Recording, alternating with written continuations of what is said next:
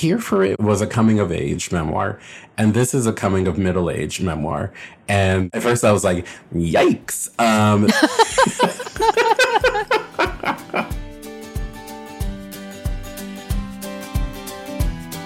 Hey readers, I'm Anne Bogle, and this is What Should I Read Next?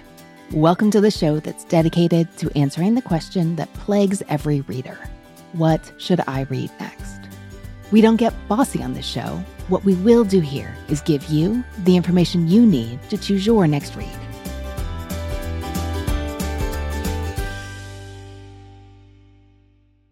Around here, we take a personalized approach to the reading life, and the heart of What Should I Read Next is talking with readers like you about what they love and why, what they don't and why not, and what it all means when it comes to choosing their next read. If you would like to join me for a conversation here on the show, we have just reopened our submission form. It's at whatshouldireadnextpodcast.com/guest. So you know how it works. When my recording schedule is full, we close the form. And when it's time to fill up the calendar again, like right now, we open it. We are scheduling fall episodes now. And if you think you'd be a good fit or know a reader who would be, that page is the place to visit. Whatshouldireadnextpodcast.com/guest. We can't wait to see what you send us. Readers, as soon as I finished Congratulations, The Best Is Over by R. Eric Thomas, I wanted to read it again from the beginning and talk about it with everyone I know and for sure include it in this year's summer reading guide, which I did. That book is out in the world today, and I am so excited you can now grab a copy and read it. At this point, I first finished this collection of essays months ago, and I am still thinking about Eric's insights and stories all the time. He takes us through the heavy and the light with a series of wise, sobering, hilarious, and heartbreaking sketches. It will definitely be on my best of the year list. And when Eric agreed to join me on the podcast to talk more about his work and more insightful and entertaining memoirs, I could not wait to have that conversation and for you to listen in. I'm so excited to share that today. Let's get to it. Eric, welcome to the show. Thank you so much for having me. It's such a pleasure. Oh, the pleasure is mine. I have been looking forward to this conversation and wanting to have it. I mean, really, since I read Here for It. But can I tell you about my reading experience with your new book, Congratulations, The Best Is Over? I would love nothing more. Okay, it was in maybe late March, early April in the mountains of North Carolina at this cabin that had this like roaring creek outside. Oh, wow. On the deck. Early in the morning, looking over the creek with a hot cup of coffee and a blanket because it was that kind of weather. You know, it was like where you can wear a sweatshirt and shorts and still have a blanket kind of weather. Just like perfect day. And I think I sat down and I read the galley like front to back, just like looking up occasionally, being like, husband, listen to this. Listen to this. Oh my gosh. Or him being like, what are you laughing at now? Or I'd be like sniffling a little. I just enjoyed it so much. And I wanted to talk to you about it ever since. So thank you for making that happen today. Oh my gosh, thank you. Like, I mean, it's truly a dream. Like, I'm like a little starstruck, but I'm also so envious of your reading experience. Look, you had to do all the hard work to make my like delightful reading experience possible. So thank you for that. Well, it's my pleasure. If my book can go out there and hang out in the mountains in the crisp, I call that outfit like the sweatshirt with shorts. I call it the Princess Diana because there was like a famous photo of her wearing like an Eagles sweatshirt and like shorts and New Balance. Anyway, people are like, why are you, who cares about this? Wait, am I Princess Diana in this scenario? I love it. Yes, you are Princess Diana in this scenario. Highest compliment I can give. And friends, if you don't know, this was a summer reading guide pick this year, and it is out today on August 8th. And I'm delighted to be talking about it more. And we are going to get into the book. But first, this is a show for people who love books like to passionate, abnormal amounts. And I'd love to hear a little bit about who you are as a reader. Tell us a little bit about your reading life. My mother's an educator, and she took a number of years away from teaching school to raise my brothers and I at home. And she would take us to the library every week, and she would let us borrow as many books as we were allowed by the library, which I believe was either 30 or 40 books. And so I would borrow 30 or 40 books every week and then demand that each one of them be read to me every night until we had to return them. And it created in me the shopper that I am today. But more so, it created this bridge between myself and the world through books, where I understood the library and I understood collections of books to be places where I could go into any universe. And I read about this a little bit in Here for It, that like our physical surroundings, we didn't live in a great neighborhood. There were a lot of things about the world that said that you can't go anywhere or do anything. But books said that's not true. And I have always held on to that. You know, I'm absolutely one of those people who takes 65 books on vacation because I'm going to read them all. But I also, like, I'm sitting in my office right now and I'm like literally surrounded by towers of books. One of the happiest things that adulthood has brought is that my husband and I have like a wall of bookcases. And I was like, this is the beginning of our Beauty and the Beast library. And that's truly all I've ever wanted. You know, when Belle goes into the library and there's the floor to ceiling, 2-floor bookshelves. And I'm like, this is what I want. I want the universe. I want constellations of stories and adventures and viewpoints. So that's why I write. I write because I read, and I just want to be part of it. Now, in this episode, we're going to get to hearing about some of your favorite memoirs. So there'll be time for this. But also, like, I chuckled at the point early on in your book where you talk about moving with your husband and that you found a moving company that specialized in moving clergy because clergy have large libraries. And you talk about how David's books were all clergy stuff, but yours were many, many copies of The Pelican Brief by John Grisham, which I love and recently recommended on the show to Caitlin, who was on her way to New Orleans to elope with her girlfriend. How exciting. But that made me laugh because The Pelican Brief doesn't get a lot of love. But tell me about a favorite. Yeah, besides John Grisham's body of work, which is phenomenal. Like, I mean, nothing's ever going to beat that moment in, 92, 93, when I'm in middle school, cracking open The Firm, and I'm like, my eyebrows flew off my face. I was like, I didn't know. This is a thriller. Oh my goodness. And Dean Koontz, and I'm like, oh my goodness, the world just opened up. But I think I go back a lot to Their Eyes Were Watching God by Zora Neale Hurston.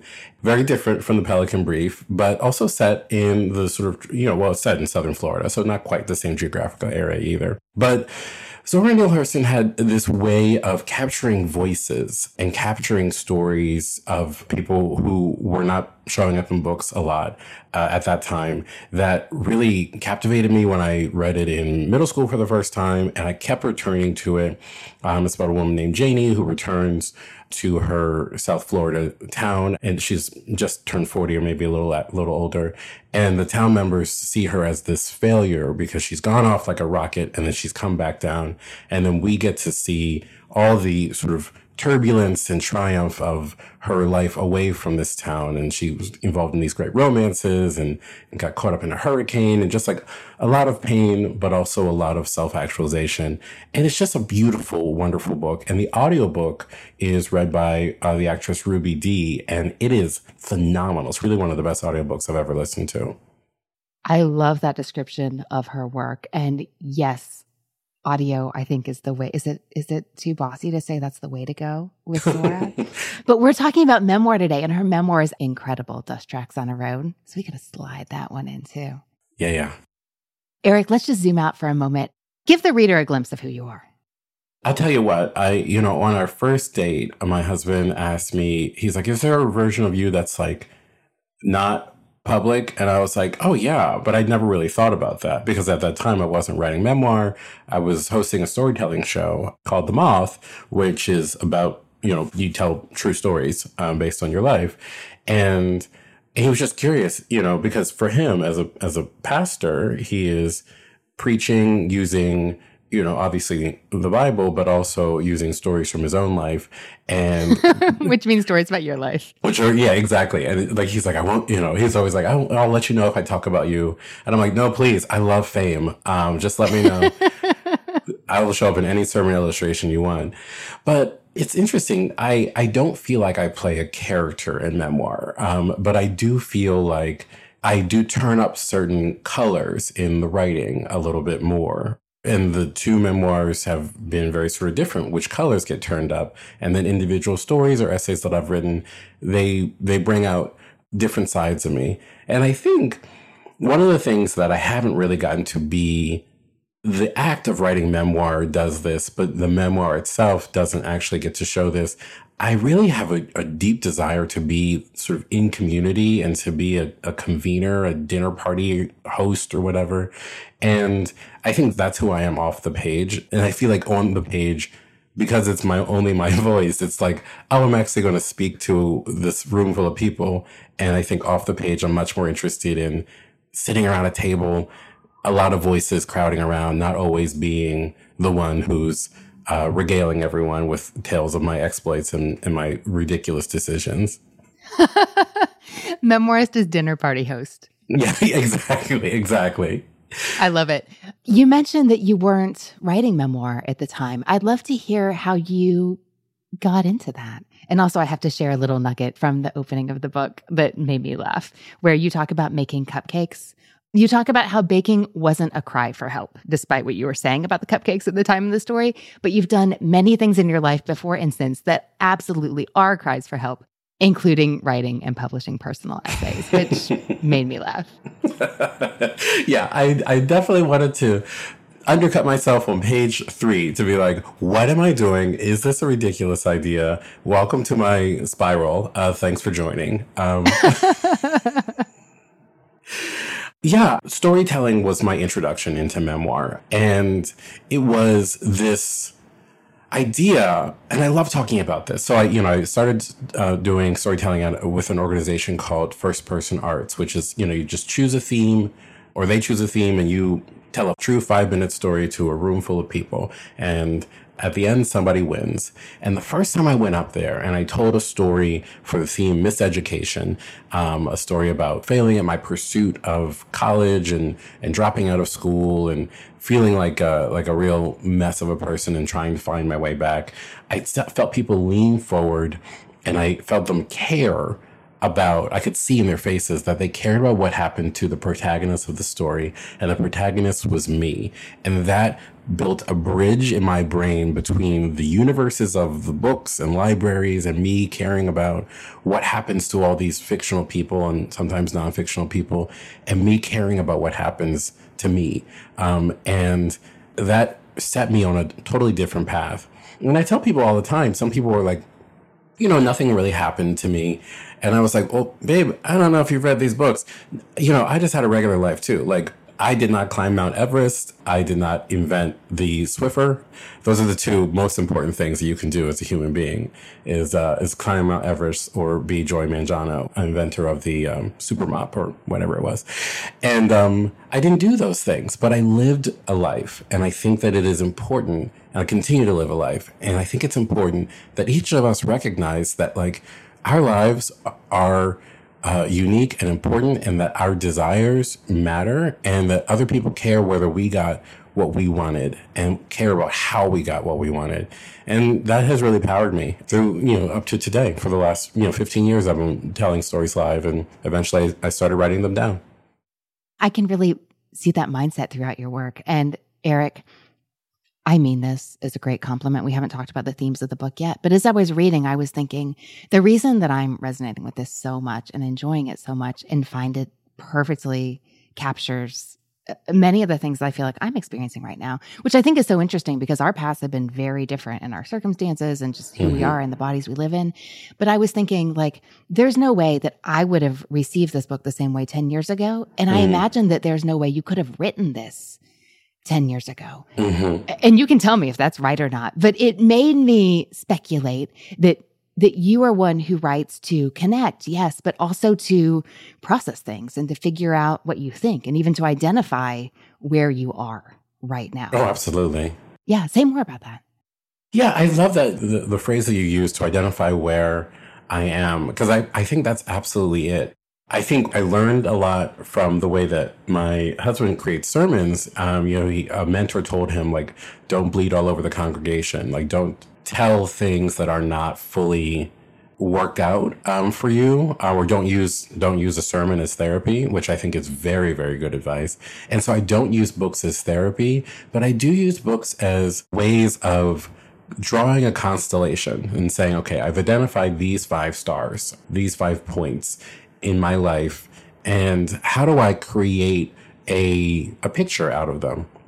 And I'm very excited, particularly because there was one point after Here For It came out, I was like, oh, I'll maybe just write this kind of book for the rest of my life. And then life presented other challenges that reminded me that you can't write the same book. Well, maybe you can. I can't. Maybe I wish I could.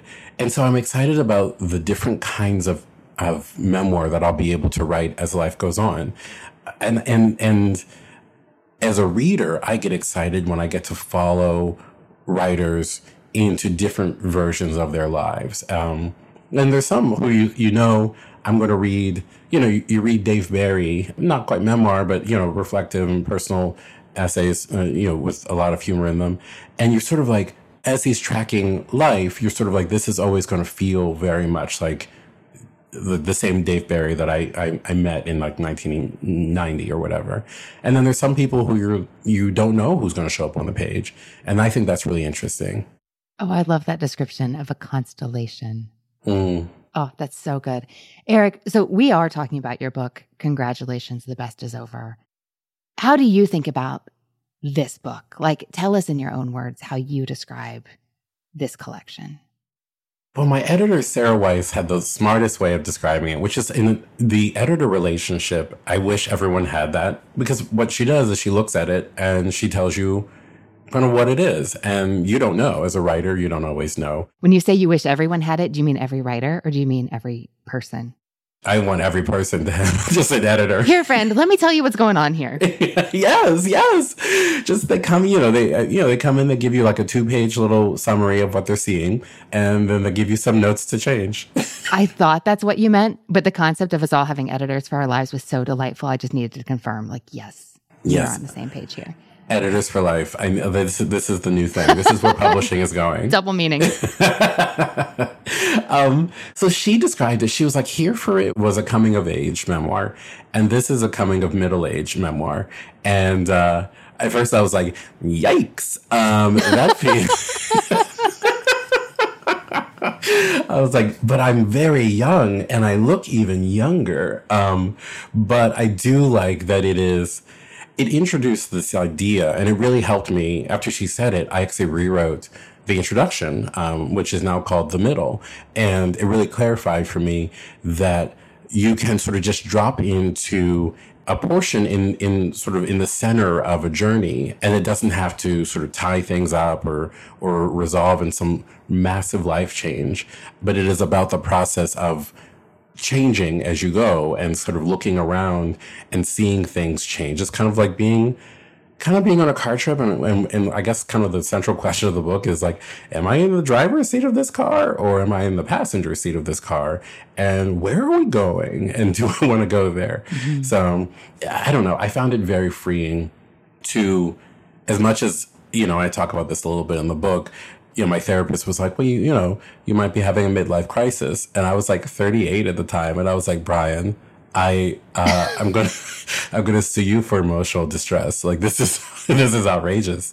But mathematically, I am moving into the middle of my life, and who knows how long the middle is. And so it's actually really freeing for me to sort of write this book and say, like, the middle isn't one day where you buy a sports car and get hair plugs. It began before you realized it, and it'll probably be over before you realize it. But it is an expanse that you are in. And what are you going to make of it? And how do you want to feel while you're in it? I remember really rebelling when my friends started using the phrase middle age to apply to us in our late 30s. I thought that describes old people. Don't be ridiculous. But then I started to realize what a great phase it is, even if the PR needs work. Like I even want to write one of those New York Times letters of recommendations for middle age, or as you call it throughout your book, which I love so much more. Why is this? midlife. But, and I'm 44. So like this really did catch me at a time where I was just like, yes, that is how it is. And I love a book, fiction or non, that can describe my experience back to me in words that are better and concepts that are more clear than I was able to give them myself. But the way you put it is so good.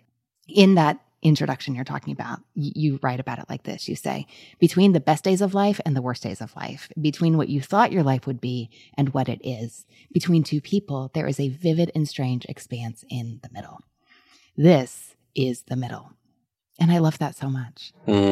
I love hearing you read it too.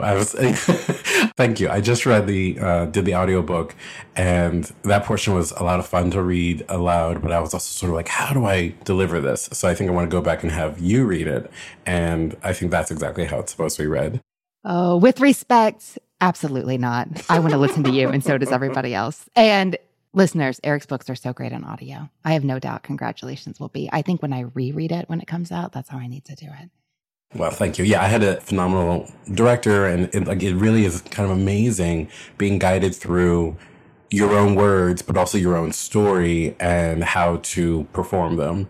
But to the idea of the middle or middle age, it is so funny. Like, I write about having this experience early in my time in Baltimore, going back to my old church where I hadn't been for 20 years. And I looked around, it was for a funeral, and I looked around and I saw all the people who were in their late 30s, 40s, when I was a kid, the last time I was there.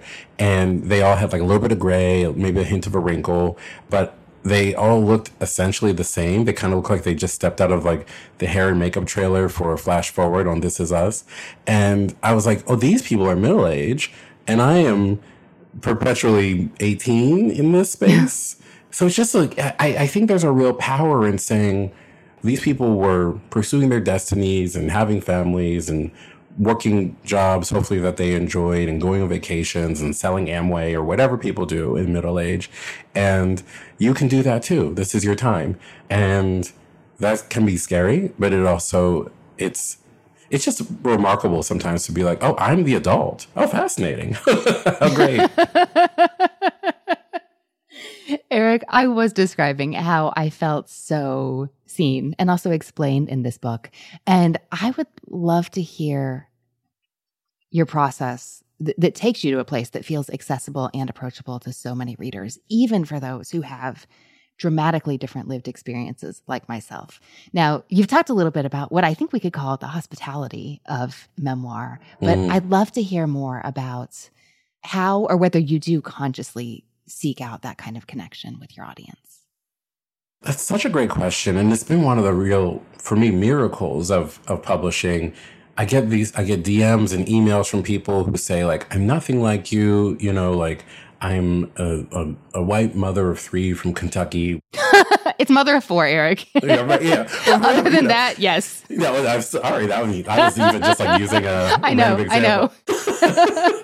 But like all different kinds of people say like, and like, it's amazing how many people, and this is with gratitude, not a knock against people who say like, we're nothing alike, but I saw myself in your story. And that is so remarkable because my whole life has been the opposite message, and I think so many of us feel, oh, I am not like other people, or I am sort of alone in my journey, or like all my friends seem the same, but if they really knew who I was, they'd be like, oh, you're weird, you're different. And so I think kind of sort of for me leaning into this idea that like every person lives at the center of their own story. And so if I live in the center of my story, it empowers all of us to think differently about our own stories, to think with empathy. I think empathy, stories are empathy engines. They create these bridges between us. And so when I say the truth in the most specific and vulnerable way, it not only sort of gives you an insight into my life, but I think it invites you to think about your own life. And I learned that from live storytelling. I learned that from sitting in an audience and listening to other people tell fascinating things that I had no relationship to. And then I think, oh, well, what is, somebody's talking about this difficult relationship they have with their dad. And then I think, what is my relationship like with my dad? Oh, it's not difficult. Well, in what ways am I not seeing him fully as a person, and et cetera, et cetera, et cetera. So I don't know. I learned really early on that specificity was really the key, and that being able to say, I don't have all the answers. I don't know what I'm doing here, and I'm going to share that with you, makes everything possible. That's so interesting because it's counterintuitive. How we would think that speaking in broad terms would be the one that most opens the doors for others to identify their own experience, and to find that way for connection. But it is the hyper-specific somehow that lets us really say like, oh, yes, that is what it's like, even though it looks perhaps completely different in our own lives. Yeah, yeah. I mean, I think, I learned so much from reading Jenny Lawson. I learned so much I listen to Glennon Doyle's podcast a lot. We're not very similar people. We're on very different journeys. And yet, it is the little nuggets of the specific that become so universal. I love when people talk. I don't have kids. I love when people talk about their kids and they talk about the little questions or idiosyncrasies or frustrations, because for whatever reason, I'm like, oh, life is like that. That is so true. And I'm like, Eric, you don't know about socks or palms or whatever, who knows? But it opens up my mind in such a different way. And I think it's just the revelation of the human. And I think if I were to try and write a memoir that was like, okay, well, I had this audience for my first book. I've got to write to like, isn't it weird how we all live in the same house and we all have the same number of kids and we all do this thing? No one would read it because it's not true. So I don't know. It's such a fascinating, like you say, counterintuitive thing. Eric, there are two moments in your book that I think about more than any other, and I'd love to hear a little bit of your behind-the-scenes take on them. You already introduced us today to your therapist, Brian, who I love so much, just based on congratulations, the best is over. But I go to therapy. I have for a long time now. And you describe going to see Brian and how you think of the opening 5 minutes as being the top of the show monologue. And I think about that every single time I see therapy on my calendar now. Please say more. Oh my gosh. I love it. I love it. I've had a number of therapists, and every time, one of the things I've had to train myself not to do is not to perform at therapy, because that's not useful for anyone.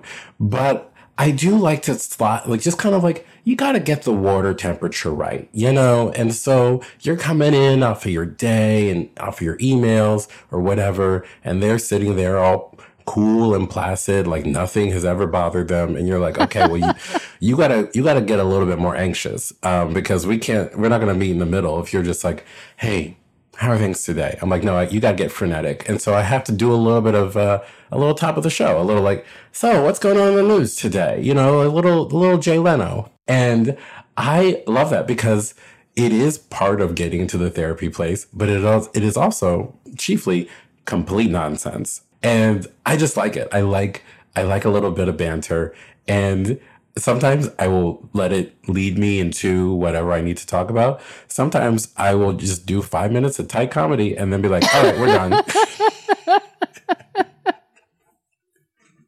And this is how you become your therapist's favorite, right? Because that is the goal. It truly is. It truly is. Because it's like, and like I write about this in the book, I don't go into therapy to make him laugh. But if he does laugh, what am I going to do? Get sued? Like, it's like, that's making your therapist laugh is the best feeling in the world. Cause it's like, I've won. And also they're trained not to laugh. And so you're like, that's a real laugh. That person is fighting against every impulse that he's feeling, and he's losing because I'm so funny. That is the best feeling in the world. I'm like, no more problems. I'm good. I'm cured. Something I love in your book is the way that you commingle the heavy and the light so naturally and so elegantly, which leads us to another essay from your book that I think about all the time, and that is Jericho, where you write about getting a call in the middle of the night from your mother who's been in a car wreck, and you show up on the scene because she needs you. And would you tell us more about that? Yeah, I'm so appreciative that this is something that stood out to you. I was very nervous about this one. Eric, I think about this every day, like every day. Oh, wow. Wow. See, and that's, oh my God, I got to praise my editor who was like, keep this in, say the hard thing. But also just sort of like, that is the message of life. Say the hard thing, you know, like Large Main says, you know, share your stuff. I'll go first. And it's a lesson I always have to remember. So in this story, midway, you know, a couple months into the pandemic, my husband and I bought a house in suburban Maryland in an area that I felt unsafe in, even though it was like resolutely safe, but it felt like I didn't belong in this area politically, racially. It wasn't a space made for me. And my parents live in this redlined neighborhood in downtown Baltimore where there is always sort of the specter and sometimes the reality of violence. And so Jericho is this essay that's about this juxtaposition of feeling unsafe in like the suburbs where there's nothing but like deer who eat my hostas and foxes and feeling having to be and perform being at home and belong in this neighborhood where there's real violence and there's, you know, my parents' cars have been hit. My mother's locked outside the house. It's like a real chaotic scene. One of the things that was so interesting, I wrote in my first book about a time that a car ran into my parents' house and drove right through the wall. And I always tell people, they're like, that was wild. I was like, well, that was the first of 3 times that my parents' house was hit by a car. And they're like, where do your parents live? And I'm like, oh, they live in the Indy 500. They live right in the middle of the track. It's so weird. But it is this neighborhood that kind of defies belief, but it is also so typical in so many places in America. And the essay kind of climaxes with an interaction that could be very typical. You know, I sort of stumble upon this scene and I surprise a police officer. And in that moment, I sort of realize, oh, I have underestimated, I've misread who I am in this scenario and how this scenario could play out. And I have to do something very specific to get out of this place. And I don't know. It's in a book that is about wrestling with coming home and where you belong and where I belong in this country and in my life. It really, the interaction that I had at 3 a.m. on the street in downtown Baltimore really crystallized some of the things that are always going to be a part of my life, but maybe not my burden to carry. And so I kind of leave a little bit of that in this essay and I try and move on. Thank you for sharing more about that. And yes, say the hard thing. It's so interesting to know that that is the credo behind so much of the book. And I'm so grateful it was there. And it was such a generous story to share, I think, just because that's a hard thing to talk about. And I'm so grateful you did. I appreciate that. You know, when I came home from that night, I took a beat and didn't really even tell my husband about this encounter that I had, because it was truly terrifying. And then later on, I sort of shared it with him. And I really I asked myself, is this something that goes in the book later on, years later? And I get nervous sometimes that the core reader, the reader who sees, you know, herself in my books is going to feel put off by these kind of experiences, or I don't know. And so it's really gratifying and generous of you to sort of express the way that this essay kind of stands out. And it reminds me that we can tell the truth about the world that we're in and what we're seeing, and that I can say, hey, I felt this experience and it felt very terrifying and strange to me. And it is because of who I am, the context that I'm in. And it doesn't mean that this is the only way that it could be read. It just means that you are receiving my reading of it with generosity. And I appreciate that. And that's really powerful. Oh gosh. Any words I have to say about Jericho are so completely inadequate. I'm so grateful I got to read it. And thank you today for sharing about it in your own voice. I feel like that's the only thing that matters here. And just as we talked about how reading the specificity of others' experience is what feels so good and true and valuable. I really appreciate being able to understand this. Well, I mean, not to understand, but to begin to have the door cracked open to what this very specific evening in your life was like. I don't have the right words, Eric, but I'm so glad it's in these pages. Well, thank you. Thank you so much. It's incredible. And it's also just like, it's beautiful to be in a place with readers where you don't have to do a PowerPoint of like, here's why this might have been hard. Instead, you can just say, this is my experience. This is what I found hard.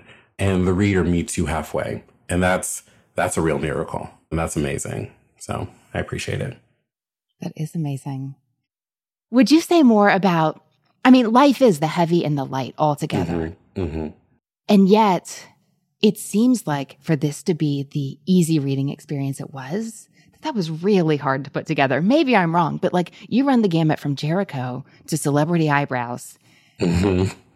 How do you even, I don't even know what to ask. How do you do it, Eric? How do you think about approaching such a thing?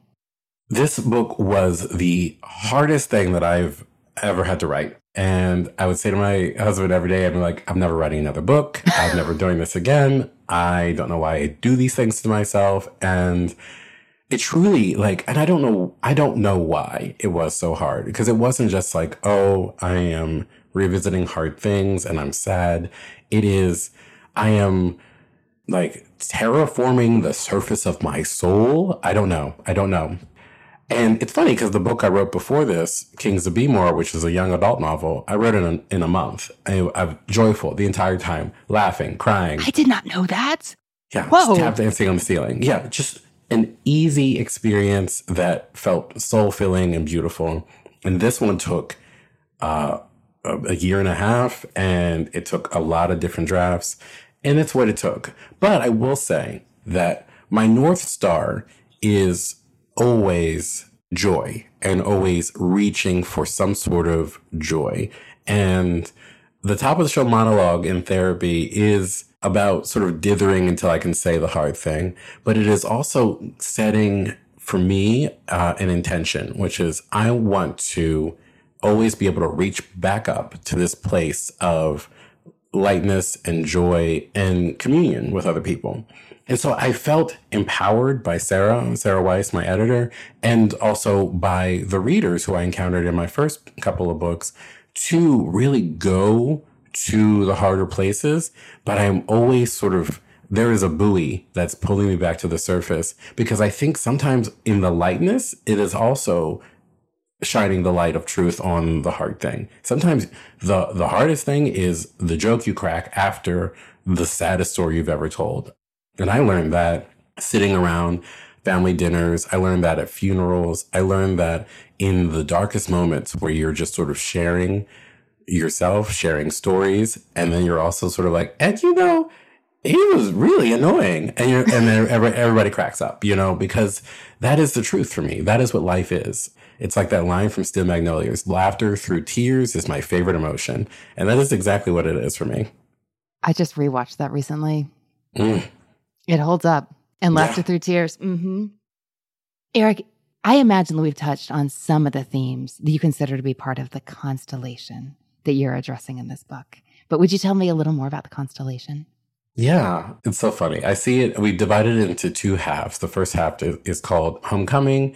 And I think it is, for me, about a couple of things. It's about sort of coming home again and whether you can come home again, re-meeting yourself. It is about approaching and then entering middle age. And then it's about making friends and finding community. And it ends on this really beautiful high note where we go into this beautiful possible year, the year where everything is possible, the year 2020. Oh, I laughed so hard through my tears. Just like I had so much hope. But I see it as the end of the first act of the musical Into the Woods, where you're like, oh, everything's great. And then you're like, what? Oh, no. And the second half is called Homegoing. And so for me, you know, if the first half was about seeing myself at home, seeing myself in Baltimore, the second half is also about seeing myself in America at a really complicated time. It's about gardening. I spent a lot of time gardening, and my editor was like, there's too many plants in this book. And I was like, okay, I don't think so. I turned into a real, Adam and Eve, green thumb, Johnny Appleseed kind of guy for a minute, which was a real struggle. And then it's about phases of life. And I think when I look at that constellation as a whole, it is both journeying and then rooting. I think there's something extraordinary that happens when you enter your 40s. A lot of my friends who are around the same age as me have expressed it, where you know yourself in a different way and you know the world in a different way, but then things start to change a little bit. Your body starts to change, to react differently. People are getting older, things are shifting and moving out of your reach or moving closer to you. And I think it's extraordinary. I think it's scary. And I wanted to write about the extraordinary and the scary of it in equal measure. And is that how we get a smashed cupcake on the cover? It is, but I tell you, I love talking about this cover because Rachel Akey is the cover designer for this book and for Here for It. And so we had a completely different introduction that was really just a rumination on having the best day of your life. And it set the book up in one way. And so she read the book, she came up with a couple of different designs, and the one that they presented to me was essentially what you see, this smashed cupcake. And I said to my editor, I got so excited. I was like, wait a minute, where did this come from? And she's like, it just seemed like, the party sort of like, party foul, the party's over. And I was like, no, I went through a cupcake phase. And she was like, what? And I was like, there was this phase where in my mid-20s, where I didn't know what I was doing in life. And so I just made thousands of cupcakes. And I told her the whole story that's in the introduction. And she was like, maybe you should put that in the book. And I was like, I should put that in the book. And so it's like, it really is. There is something about these designers are so smart and they really understand something deeper about your work. And it's amazing to see it. So Rachel intuited this cupcake energy. And that allowed me to write my cupcake story into the book, which is incredible.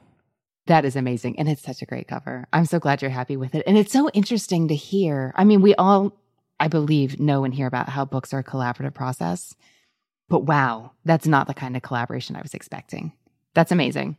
Yeah, I've never encountered anything like this. But yeah, I rewrote my entire introduction from first word to last based on the cover of my own book. I was like, this is what this book is about. And it opened the book up for me. And now, of course, I get to have cupcakes at my different book tour stops. I'm very excited about that. My whole life is cupcakes again. That was so wise. Thank you, Rachel. Truly.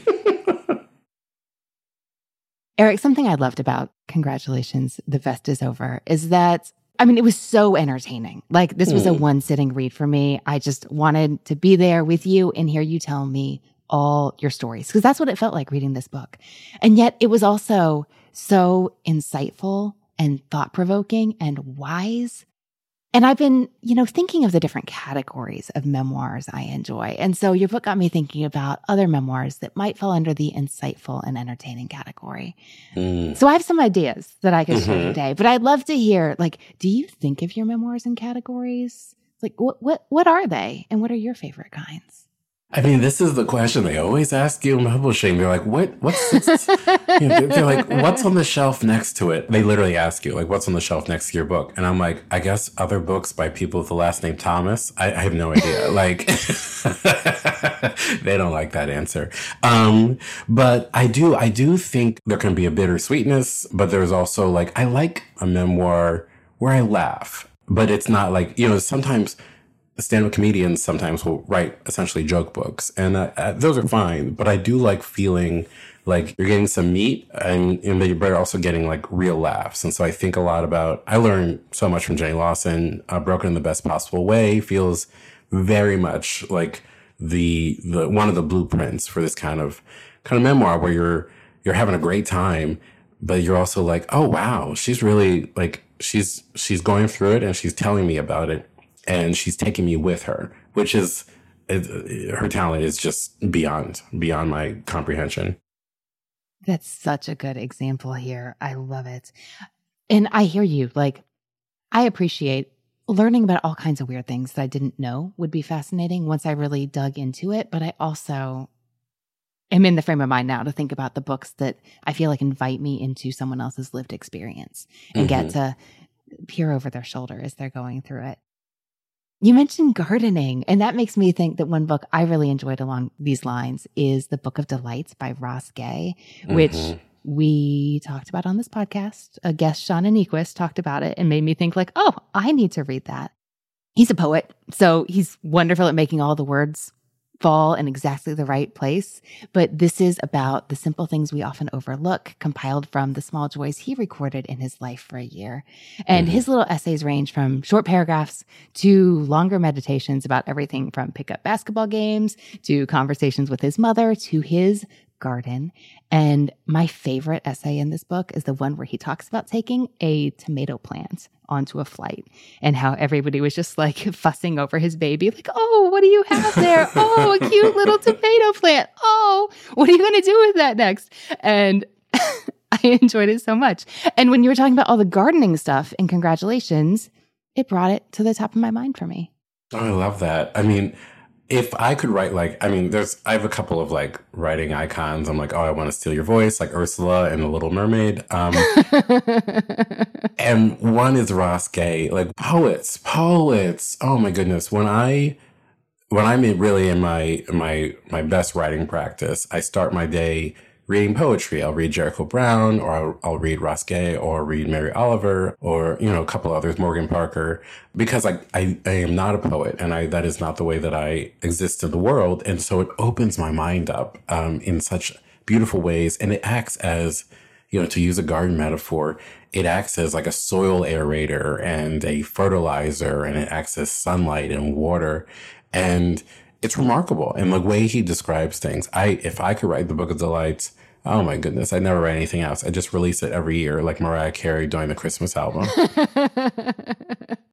Another one I really love is Bess Kolb. She wrote Nobody Will Tell You This But Me. And this is about, I think it's called something like a matrilinear love story. It's about her grandmother's life. And her grandmother was a character.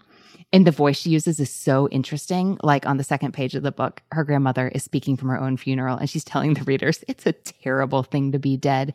But she relays for much of the book many of the conversations, like almost as though they're transcribed, that they enjoyed every day when they spoke on the phone. And they're tender and ridiculous and incredible, like really thoughtful, and also sometimes laugh out loud funny. And I love a book like that.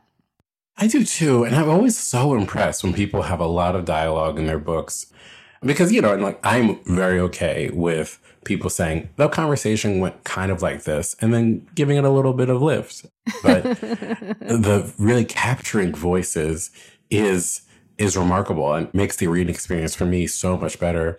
It reminds me of two books come to mind for me. One is, of course, like Me Talk Pretty One Day by David Sedaris. Truly one of my favorite books. He moves to France with his husband. He doesn't really speak French. And it's, sort of about being this fish out of water. But he also comes from this very funny Greek family, including his sister, Amy Sedaris, who's an incredible comedian and actress in her own right. But his voices for his siblings, Amy and his youngest brother and his parents, are so specific and so vivid. I just can't get enough. And I feel like I know them when they show up on the page. And I also thought of Fun Home by Alison Bechdel, which is a graphic novel memoir about growing up. She grew up in a funeral home. Her parents ran a funeral home. And it's also her coming of age, realizing that she was a lesbian and coming into her own in that way. But it really sort of centers on this very weird, unique experience of like living at a funeral home in the early 70s and watching her idiosyncratic parents try to make their marriage work as they made their business work. And seeing it in the form of a graphic novel is just so unique. I would love to read more graphic novel memoirs. You know what else I was thinking of when you were talking about how joy is like the buoy that you find your way back to in this book is Elizabeth Alexander's memoir, The Light of the World. Do you know this one? Somehow we're talking about the poet memoirs today. She is a poetry professor at Yale. It's just such a pleasure to read. So this is, in some respects, a really sad story. The light of the world in this book is her husband who died years before the story was written. And he was an incredible man, born in Eritrea in East Africa. He came to New Haven as a refugee from war. She was American, born in Harlem, but both were artists. There's a really vibrant painting on the cover of the book, and that is his work. And she just describes the joy they experienced in their life together. And their home sounds like this just amazing, vibrant, multicultural extravaganza with guests always coming and going. They had food and friends and music and art. And it's a sad book because she's looking back and talking about what it was like to lose him. He died, I think, of a heart attack on the treadmill at age 50. Oh my gosh. But it's really a celebration of their time together. And so while it sounds like a grief memoir, which in some respects it is, it's also such a joyful celebration of life. And I mean, I don't even think about the two like coexisting so much as being just interposed directly on top of each other in this work. Ooh, I love that. Grief memoirs and grief adjacent memoirs are something that I find so fascinating and beautiful. And like, I am very much here for a grief memoir that is like, you're going to sob the entire way through and feel closer to the world around you. But I'm also I get very excited when there's a grief memoir that also it reminds you of the way that life shimmers. And I'm not familiar with that one. So I'm absolutely going to pick it up the minute we stop talking. And it reminded me a little bit of One Long River of Song by Brian Doyle. And it's a book of essays. He passed away at the age of 60 from cancer.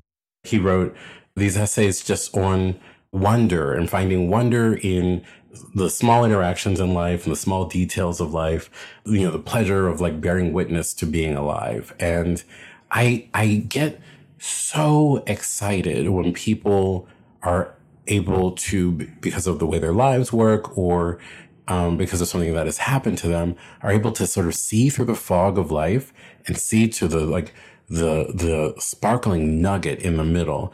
And then they give that knowledge to us.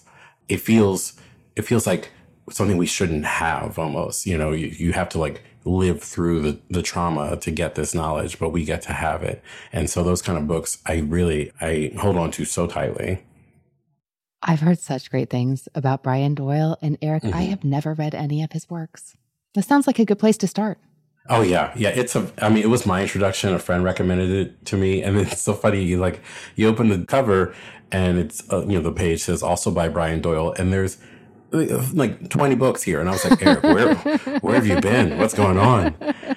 But you know what? There's a lot of books out there. And if you get introduced, no matter what time, it's the right time, I think. I think so, too. Eric, we've talked about books that nestle up on the shelf, maybe next to Congratulations, the Best is Over. But I'd love to hear about any upcoming books, memoirs or books of any flavor that you're excited about reading. Or if there's one you've already read and just can't stop recommending to everybody, we'd love to hear about that too. Oh, I love this question. And I have a couple that kind of run the gamut. So I know that, and I hope this doesn't create pressure for him, but J.P. Brammer, he wrote a memoir in the form of an advice column. He wrote a book called Ola Papi, and it was about him coming of age in Oklahoma. And I know that he is working on a graphic novel memoir.